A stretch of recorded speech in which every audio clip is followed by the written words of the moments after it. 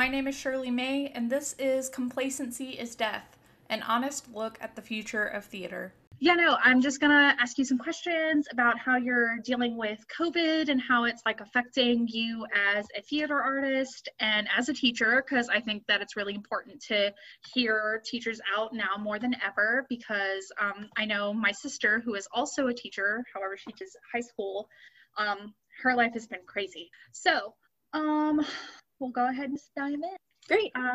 So are you doing just in-person classes, or are you doing online, or a mix of both? The short answer would be a mix of both. The longer answer is I'm doing high flex. Have you heard of this? I've heard of something that I think will probably be like it, but you can go ahead and explain it just to make sure that I understand it. Sure. I hadn't heard of it till like 2 months ago. Hybrid makes sense. Like hybrid is a mix of two things. High flex is a term that might have been made up by LSU Online. I went to a bunch of webinars about it to learn about it this summer. Yeah. And it essentially is giving students the option. If students feel safe coming in, if they feel comfortable coming in for in-person classes, then delivering content as usual in person. Okay. Also giving every student the option that if they want to do everything online for any reason, whether for their health or if they're living in a household where someone is immune compromised, to give them the option to have all the content for the class online. Okay. And also having the hybrid option. So that makes it more flexible for students if they feel comfortable coming in, but then they are exposed to COVID and they have to quarantine, that all the content is still available online. So it's triple preparing for every class. Yes. An online model, an in-person model, and a blend of both. I was just about to say that seems like so much work. Yeah, no, I've been seeing more and more, especially with younger students who are like in elementary and all that kind of stuff, sort of models where they have like A days and B days. And so A students will only go on their days and B students will only go on their days, just to help keep numbers down of people near each other. But yeah, no, that Right. sounds pretty crazy. I mean, it's a lot to deal with, but when I think about how stressful it is, I think about the reasons why I'm doing it, and I want to give the students all those options because, Yeah. of course, there's a million reasons students might not feel safe or be able to come in, and then there are a lot of reasons where students want to come in. Like, students want to be with each other, they want to be in person, so I want to offer that for at least as long as we're allowed to. Yeah, no, for sure. And then, like, yeah, I think that's going to segue great into another question I have for later. But yeah, that's really interesting. So how else has the pandemic affected how you're teaching, like in general? A big question.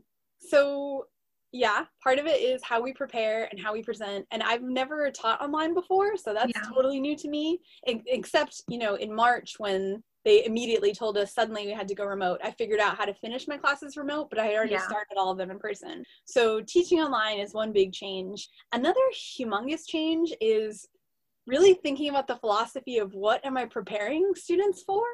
Because the whole scape of our industry has changed. The whole scope of so many industries has changed. And so the things that I've just said over and over again, like, well, when you get into the real world, well, when you work at a theater next summer, I don't know that those things are true anymore. I don't know what the real world will look like when these students graduate, whether they graduate in the spring or even if they have another year of school. And I don't know what summer theater is going to look like next summer. So part of what we have to shift is what we're really figuring out and preparing for and investigating. And so with production, like I manage the costume shop and work on productions, and I teach a practicum course where students work on production.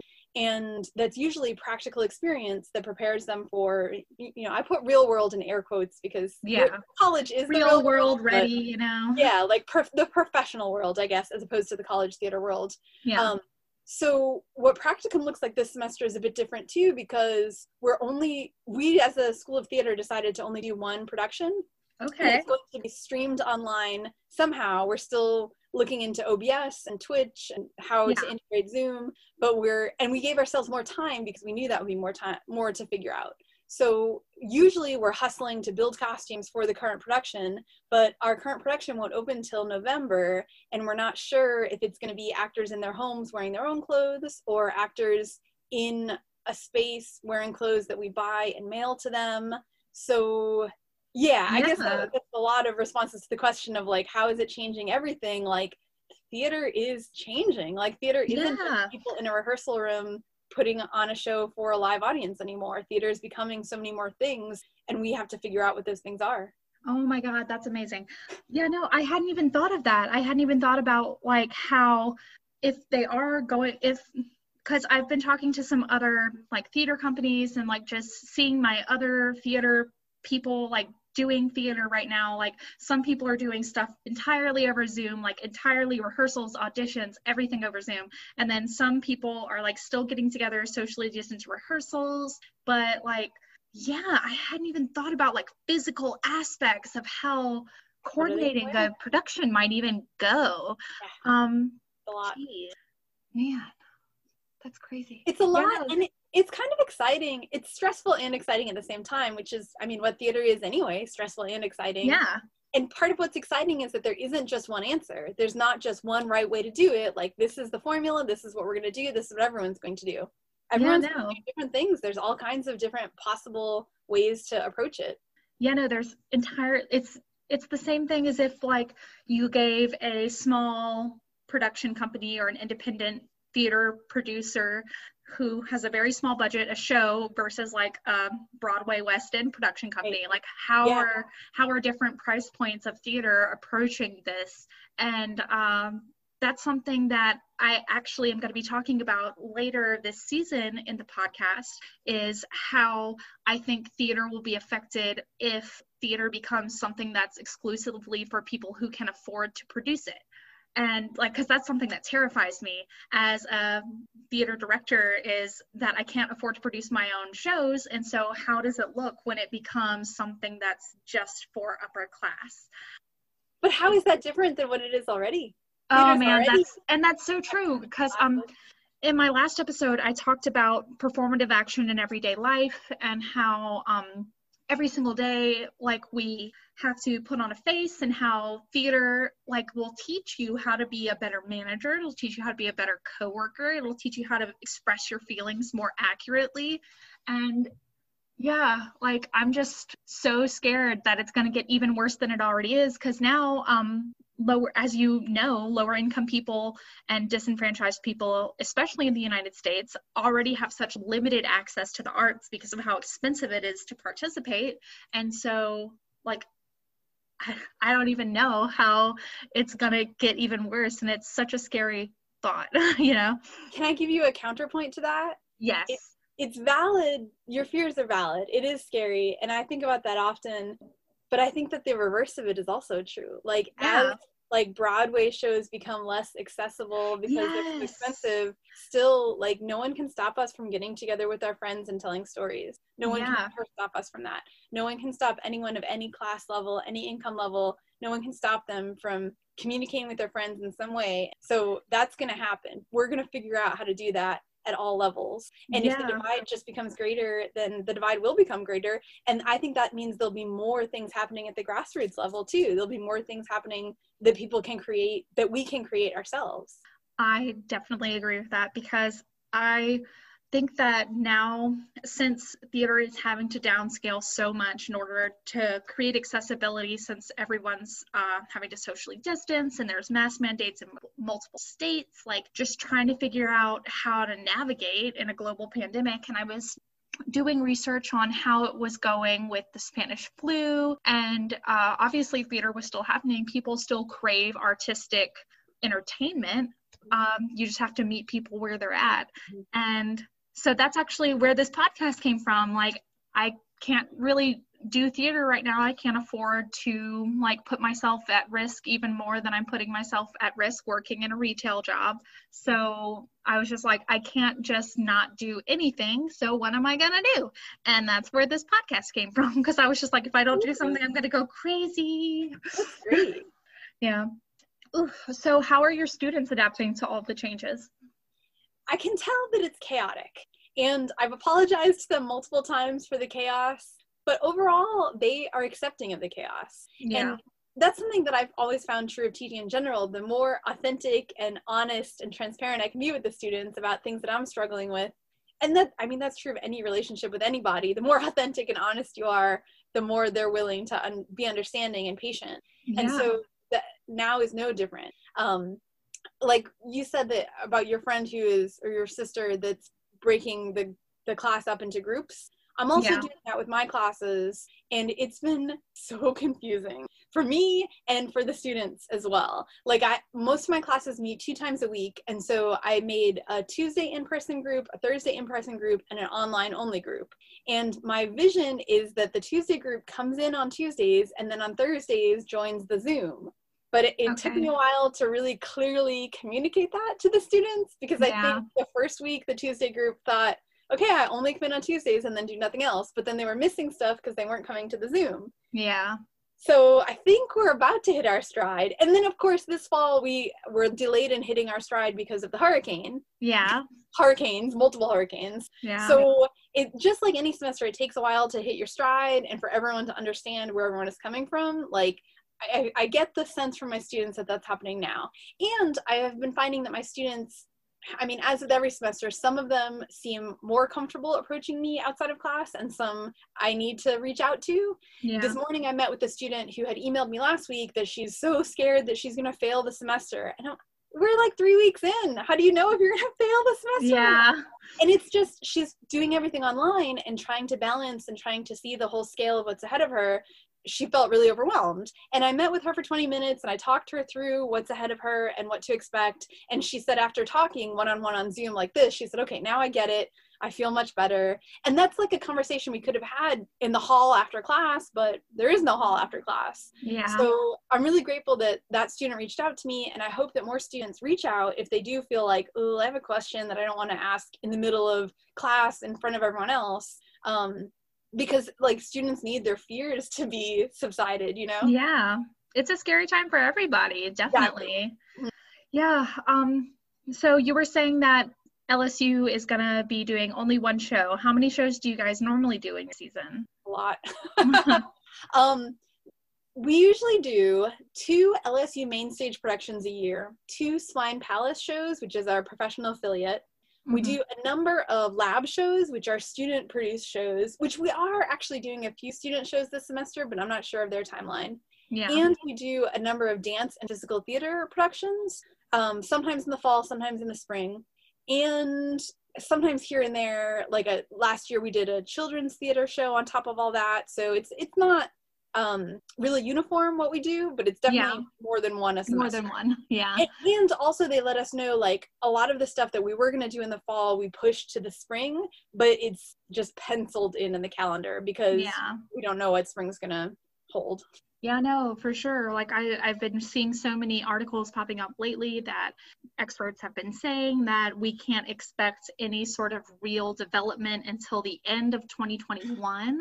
And like obviously everyone wants to like keep moving on and like they want to keep going with their life, and people are worried about like the economy crashing because people can't work, but obviously people can't work if they're dead either. So I mean, what's the point of being worried about people staying home if I'd rather people be at home and not dead? Exactly. And I think that's something interesting with higher education, and maybe specifically LSU, is that we talked in the spring as a faculty and we talked throughout the summer, and we weren't sure what enrollment was going to look like in the fall. And our enrollment numbers are actually way up.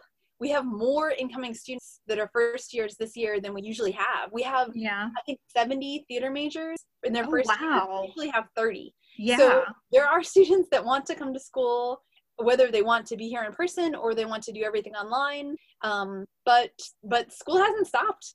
I was worried that might be a thing, that people are like, I don't want to invest in school right now because the future's so uncertain, but students are still choosing to invest in school. So that's something. Yeah. And I mean, that is the trade-off, because even now I'm in the process of planning a big move. I'm going to be moving to Florida at the beginning of this upcoming year, and it's something that I know, I'm so excited. It's something that I've been looking forward to, and it's something that me and my fiance have been planning, and we pushed it back, and now we're kind of back on track, but everything's super uncertain. But like, we're trying to figure out what's the best way to do this as safe as possible. And so obviously I can't move everything virtually, so we're gonna have to figure out how it's going to be like crossing state lines. Like some places they have quarantines, like quarantine statutes in place. Like at one point, if you were from Louisiana or New York and you crossed over into the Florida state line, you had to stop and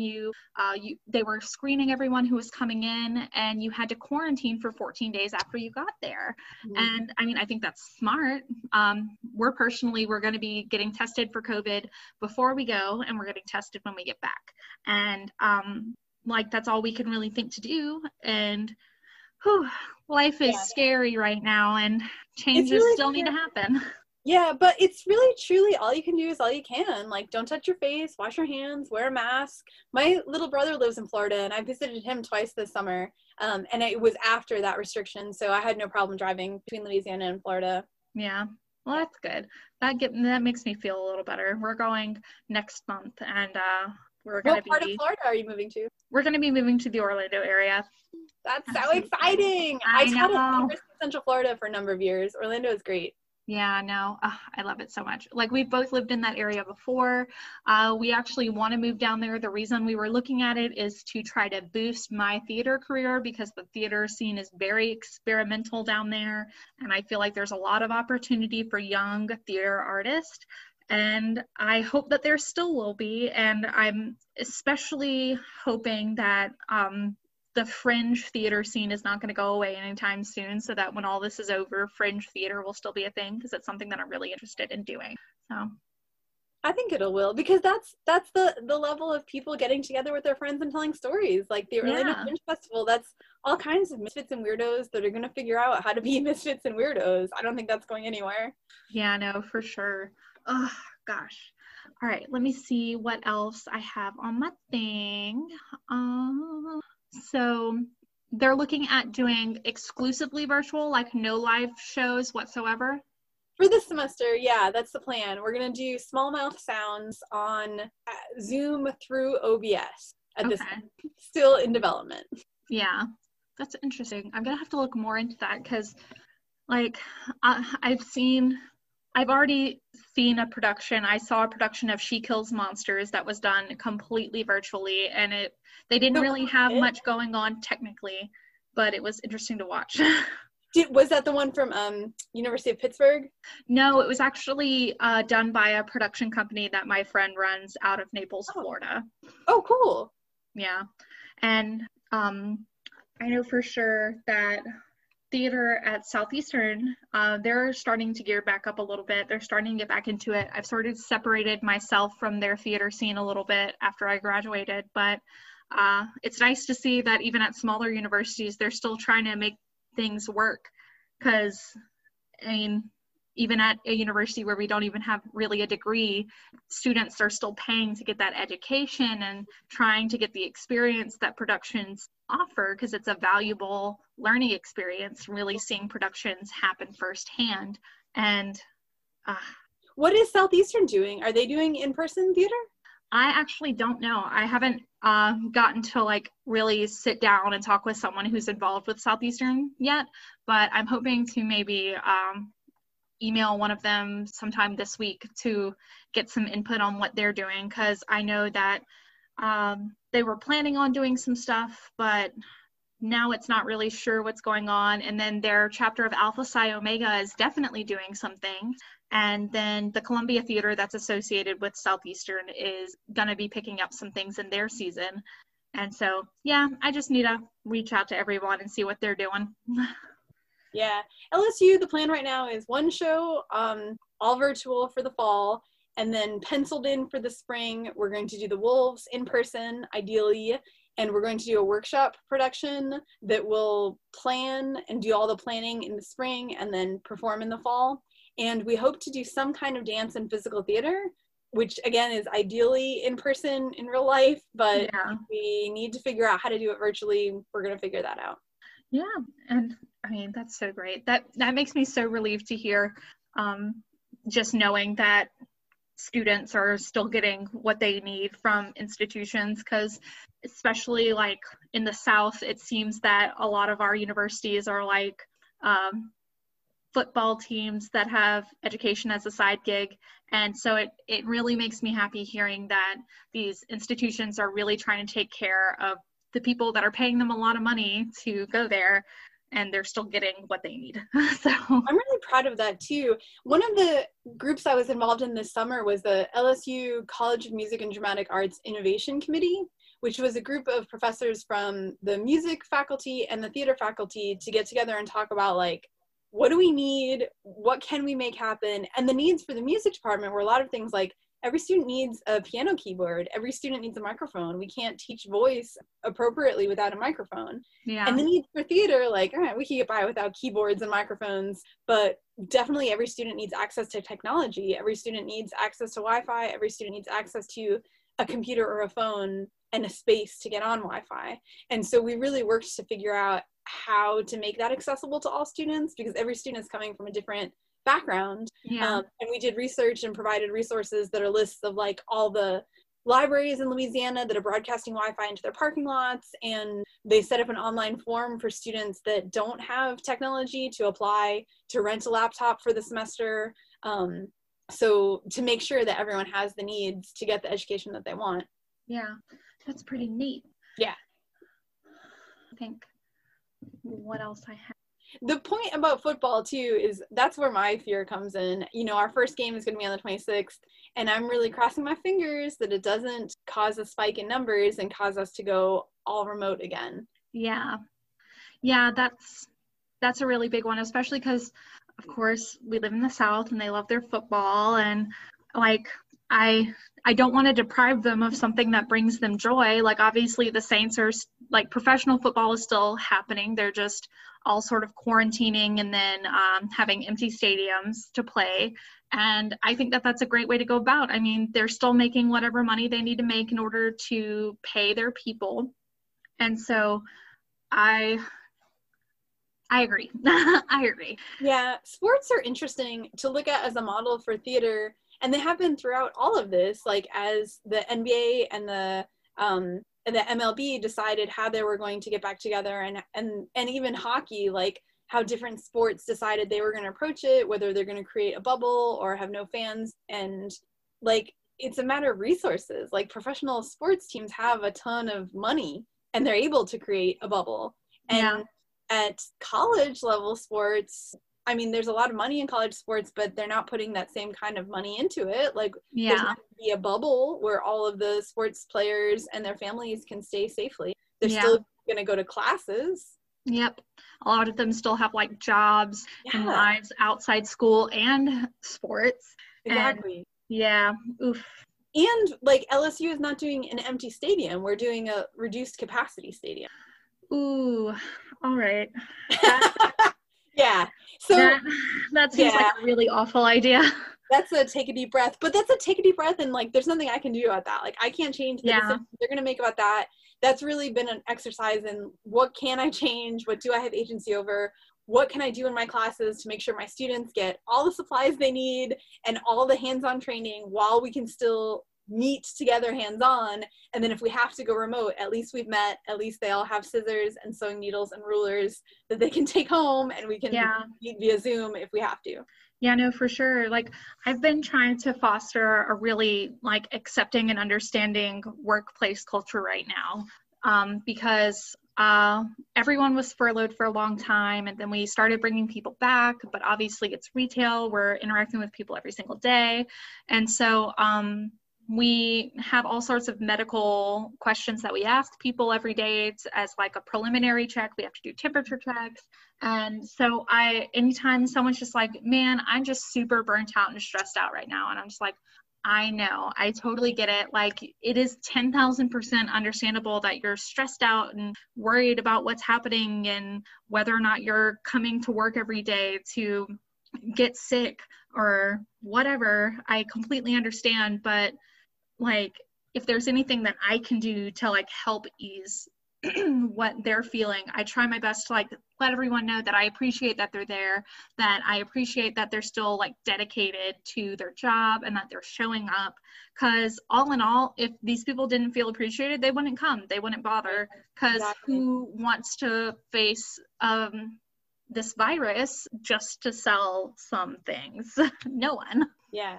And I think that perspective is one thing that's kind of, I mean, not really a silver lining, but like maybe a silver lining of everything that's going on is everyone is forced to reckon with themselves and what's important to them, and who are we and what do we value and how much do we value that? Like, yeah, everyone, like, this has given us the opportunity to really face that and think about it. For sure. I think so too. And it just scares me because there's so many people that I do know personally who have been complaining every step of the way, like fighting mask mandates and social distancing guidelines and saying that it doesn't matter because people are going to die anyway. And I'm just like, how can you be so callous when the history of humanity has depended on us, like helping each other in times of great stress? You're right. It's scary.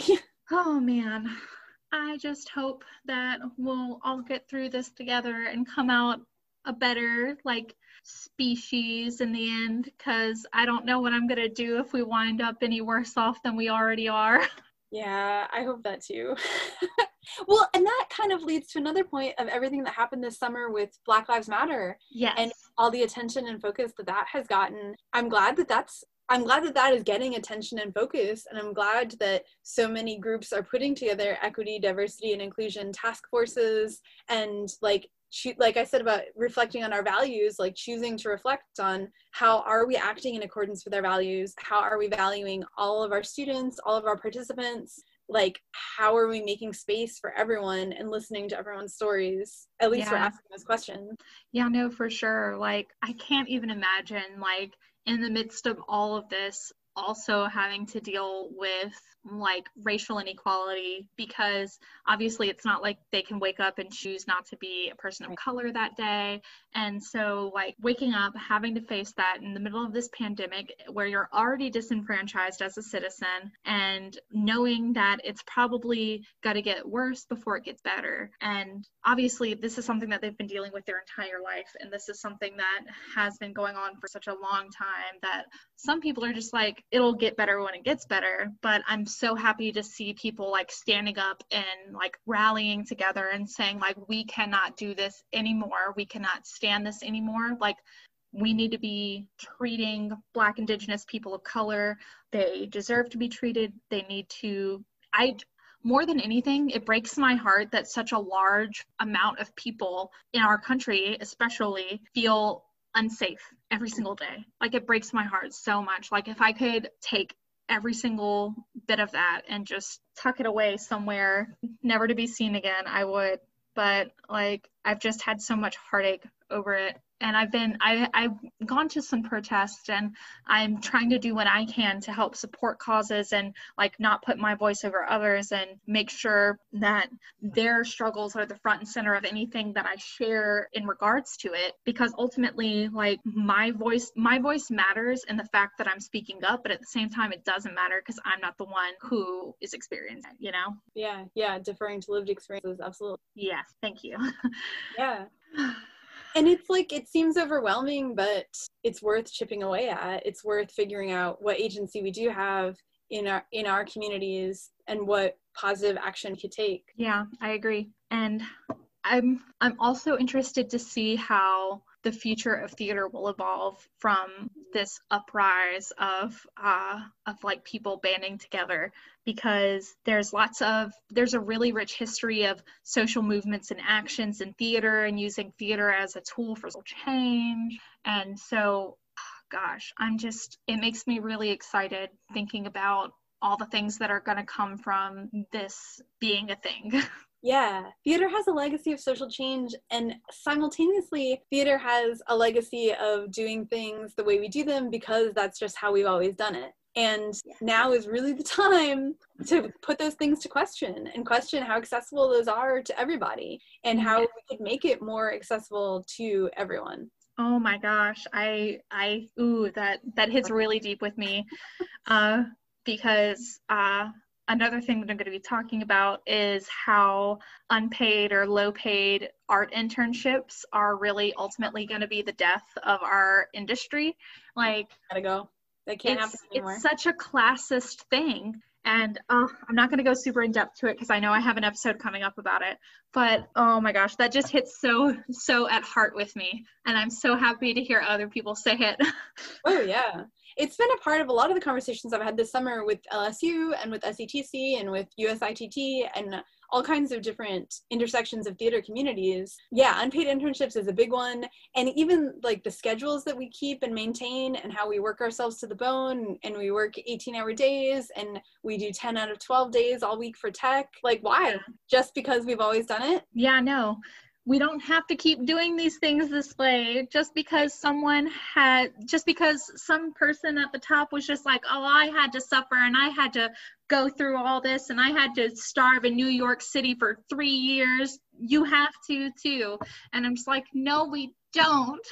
We really don't. We don't have to do this anymore. This can really be a chance to reset and to look at everything and why we do things the way we do them. And like when theater comes back, it doesn't have to be business as usual, back to normal. It can be better. Yeah. And I think that having these hard and very important conversations is going to open the door for an entire generation of artists to have access to things that they would have never had before. And because especially with acting, so much, every once in a while you'll hear a story about a lower income person, usually Black, Indigenous person of color, who is a really great actor, but they have had no training, and so they had struggled their entire career just to get somewhere, and then they were finally recognized by somebody and they helped them. But why does it have to be that way? Why can't everyone just have access to these resources and classes and learning tools that someone whose parents are filthy rich would have? It just doesn't make any sense to deprive an entire part of our society of this art. Absolutely. Yeah, totally. And then it extends even further to how we consume art. Like you were saying, how big theater production companies are having to scale down in size. No one would have ever thought when Hamilton first came out that it would be on Disney Plus, available for everyone to be able to watch. But here it is, and people have been able to watch it. And imagine that people have still made lots of money from it being on Disney Plus. Mm-hmm. And I think that theater being accessible via streaming services is definitely going to be a big part of our future. But it'll still be the difference between live theater via streaming or via video recording versus a movie where they can retake and retake and retake. There's still going to be that genuine expression of emotion that you just can't get when you have a chance to do it 10 million times over again before you get it right. That's a really interesting way to put it, that becomes a genuine expression of emotion. In the conversations we've been having about our fall digital online production, we often circle around in the conversation to are we just making a film? What are we why aren't we, what's the difference? Why don't we just make Small Mouth Sounds the film? And the difference is that the immediacy, the urgency, the presence of being in a space with an actor when the actor is doing something. And so that's what we're going to continue to strive to figure out, is how to make that happen in a place where we're not all in the same room. Because those are the things that are important about it. Oh my gosh, when you're getting to a really, really tense moment in a play and the air gets sucked out of the room, that's such a tangible moment of part of interactive experience. And I don't think that can be reproduced in film. I've personally never seen a film that has reproduced such a tangible sort of tension the way that live theater does. I've had that conversation too, where it's just oh, well, I might as well just go into film now. I guess that's what we're going to do. Instead of theaters, we're just going to go into film. And I'm just no, it's not the same. And I refuse to get off my high horse and go down there and retake this thing 20 times until I get it right. We're going to practice until we get it right, and then we'll let people see. They're really different animals. They're similar but different. Film has its merits, but it's really a different thing. Yeah. And that moment you describe of feeling the air in the room, it's exciting to figure out what does that that look like when we're not all in the room? Like, how can we connect with each other as audience members? How can performers connect with audience members? And some of it goes back to those things about like what we've always taught about theater etiquette, like how you're supposed to behave in a theater. Like, why have we taught those things? Why are you supposed to behave a certain way in a theater? Like, just because we've always done it? Well, maybe that goes out the window now too. Maybe get out your phone, text your friends while you're all watching the same Zoom theater. Like, tweet about it. Maybe get in the chat and talk to other people that are watching the same thing that you are while you're watching it. Yeah, no, I personally love doing live reaction tweets. Like, I'll start binging a show and I'll be like, okay, we're diving into season 2 today, and here's going to be my live reactions. Let's go.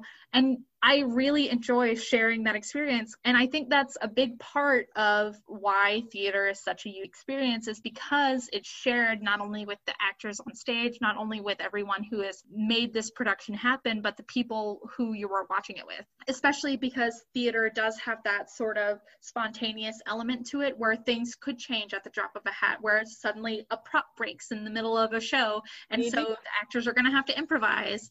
Like, I just feel like the spontaneity of theater is going to be what makes it still worth watching, even if it's on some sort of virtual viewing service. Yeah, absolutely. All right. Well, I think that's everything that I had. If there's anything else that you want to input, I'm more than willing to like keep talking and seeing what we can hash out, but that's everything that I had. Another thing that I'm excited and interested about for the future, I mean, the rise of podcasts for one, figuring out ways of creative expression, but I'm really involved in SCTC, and I've been really involved in figuring out what's the future of SCTC, how can we contribute, how can we like continue our mission of connecting people to opportunities, and what does that even look like now, and how does that change and evolve as the world is changing and evolving? What are your thoughts on that? How do you think that SCTC could fill that? How should SCTC evolve?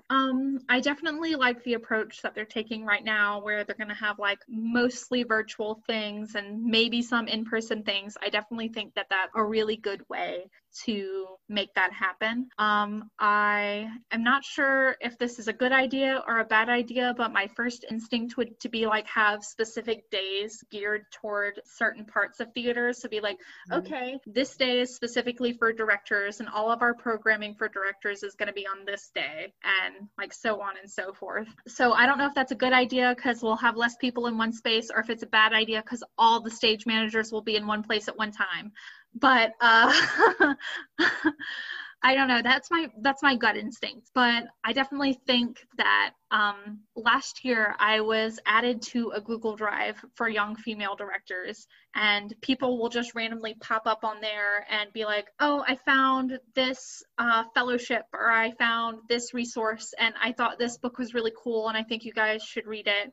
And I think that like sharing services like Google Drive and Zoom and everything are going to be a really big part of how we share resources with other professionals this year, because we still need to network. We still need to like talk with other people. We still crave that human interaction of being able to go to SCTC and experiencing like the vendor floor and all of everything. And we're actually probably not going to be participating in except for the virtual things this year. We're definitely going to be trying to go in 2022. But yeah. Google Drive is a really good idea. That as far as networking and how we can share stuff, that's a really good one. Yeah, it's a good idea. Google Drive and Google Teams is some of the best like software I've encountered. But the biggest thing with the Google Drive is that before you could have a Google Drive and you'd share your Google Drive with other like Gmail accounts and have multiple people in the same drive. But now that specific function is a paid function. And so we created a separate email account for myself, my fiance, and some writers to have like a writing Google Drive, and just gave everyone the password. But before, we could just be like, here's your link to be added to the Google Drive. You can just access it, and then you'll be able to see it on your own computer, and we didn't have to share passwords or anything like that. It was just a lot simpler, and it seems a jab in the gut for Google to make it a paid service during the middle of a pandemic, but they're doing what they got to do, I guess. Do you ever use Slack? Slack is another sharing website. I've heard of it, but I haven't really done that much diving into it just because Google was my go-to for everything. Right. And now that I'm not in school that much, I don't have to really share a lot of things with a lot of people. So, but I will look into it. I mean, I'm all for finding new and exciting ways to use technology. And to connect to people. I'm on a couple different Slacks, and it's similar to Google Docs or Google Drive, where you could put a bunch of things in one place and then add other people to it, and they can put stuff there. Okay. So as long as that's free, I'm still gonna use Slack. Yeah, no, for sure. I don't blame you. It seems how libraries are a free service that we pay for with our taxes. It seems silly to deprive people of information sharing and the internet. We're at such a huge turning point in technology advancement in society that it really serves no one but the only people who benefit from people not having internet are people who are trying to hold power over people who don't have internet. I think that's going to change. Yeah, you're absolutely right. And there's no reason why we can't just have Wi-Fi everywhere. Like, come on, millionaires, give it up. Give us Wi-Fi everywhere. We really do. We have the technology to make it happen. There is more than enough resources to make it happen. It's just one of those things that people are scared of having, like public access Wi-Fi, because there's so many security issues with it already. Usually when it is accessible, I don't know. It's figure-outable. I think it'll change. I think it'll evolve. Yeah. Like, it's just so close. It seems like we're only like 2 steps away from it, but they just don't want to put in the money to make it happen. Yeah, usually a barrier. Yeah. Are you involved in the Women's Theater Festival? I am not. I was really interested in trying to be involved in it. I have been keeping up with it and following it religiously. Like, anytime I have a day off, I'm just like, okay, has anyone posted anything? What's going on? But because we were originally planning on moving right around this time, like next month. And so I was just like, okay, I'm not going to get involved in it this year because I have too much life stuff going on. Yeah. Sure. And then life stuff got pushed back. And so now I'm just like, okay, maybe next year, I guess. Definitely think about it. If you're interested in directing and interested in experimental theater, like, it sounds like it would overlap with a lot of your interests. Yeah, no, for sure. Like, I'm really proud of them that they really are figuring out a lot of the online stuff. Like, all of the Zoom theater I've watched this summer and the YouTube and the Twitch stuff, like, the Women's Theater Festival had their act together the most. Yeah, no, for sure, because I feel like I'm probably going to get some backlash for saying this, but I feel like women in general are more likely to put their pride aside and be like, okay, this is a problem. We need to figure out how to make this work. Like, every idea is a good idea on the table. We need to look at it from all sides. I feel like women are just in general a lot better at taking that moment to just put everything aside and be like, okay, wait a second. We need to make it happen. I think that's an interesting point, and that it circles back to the point that patriarchy hurts us all. Like, how men are socialized, people that are socialized to be men are socialized to not ask for directions and never put their ego aside and not say that they can't figure something out. And people that are socialized to be women are socialized to think like, well, you better figure this out. Yeah. And so we do. Exactly. Like, I definitely can agree with that as someone who has been socialized to be a woman, that a lot of times, more than anything, I've definitely been socialized to never ask a man for help because he's gonna act like I don't know anything about it if I do know anything. And 2, women are more likely to have the answer that I'm looking for, because work smarter, not harder is a phrase that I live religiously by. I'm 10,000% always trying to find a way to make my life easier. And to do this, Yeah, and I feel like people who are socialized to be women definitely pick that up because we're already expected to do so many different things that it's just like, okay, this is another thing I gotta do. Let's go. This is another hurdle I have to jump over. Let's go. Yeah, that's interesting. All right. Well, I appreciate the time that you took to do this Zoom meeting. I appreciate you letting me record it. I'm definitely going to be trying to edit it and get it up by the end of this week. or next week, depending on when I hear back from some of the other people that I'm going to be talking to. I appreciate your point of view so much, and I appreciate you so much as an educator. Even though I am not in school anymore, like, I appreciate educators so much. You're doing an amazing job. Gosh, thank you so much for saying that. Thank you for inviting me to be a part of this. I love talking. You want to talk again? Yeah. All right. That was my conversation with Kyla Kazuschyk from the LSU Theater School. I really appreciate that she took the time to have this conversation with me and talk about how we think the future of theater is going to look. I also appreciate that if you're still listening, that you made it all the way to the end. If you have any suggestions on what you'd like to hear, you can reach out to me at shirleyblog92@gmail.com. That's SHIRLEYBOLG92@gmail.com. Or you can find me on Facebook at Shirley May Arts. That's Shirley MAE Arts. I'd love to hear what you guys are wanting to know more about, or if there's anything that you want to hear me. Thanks again for listening.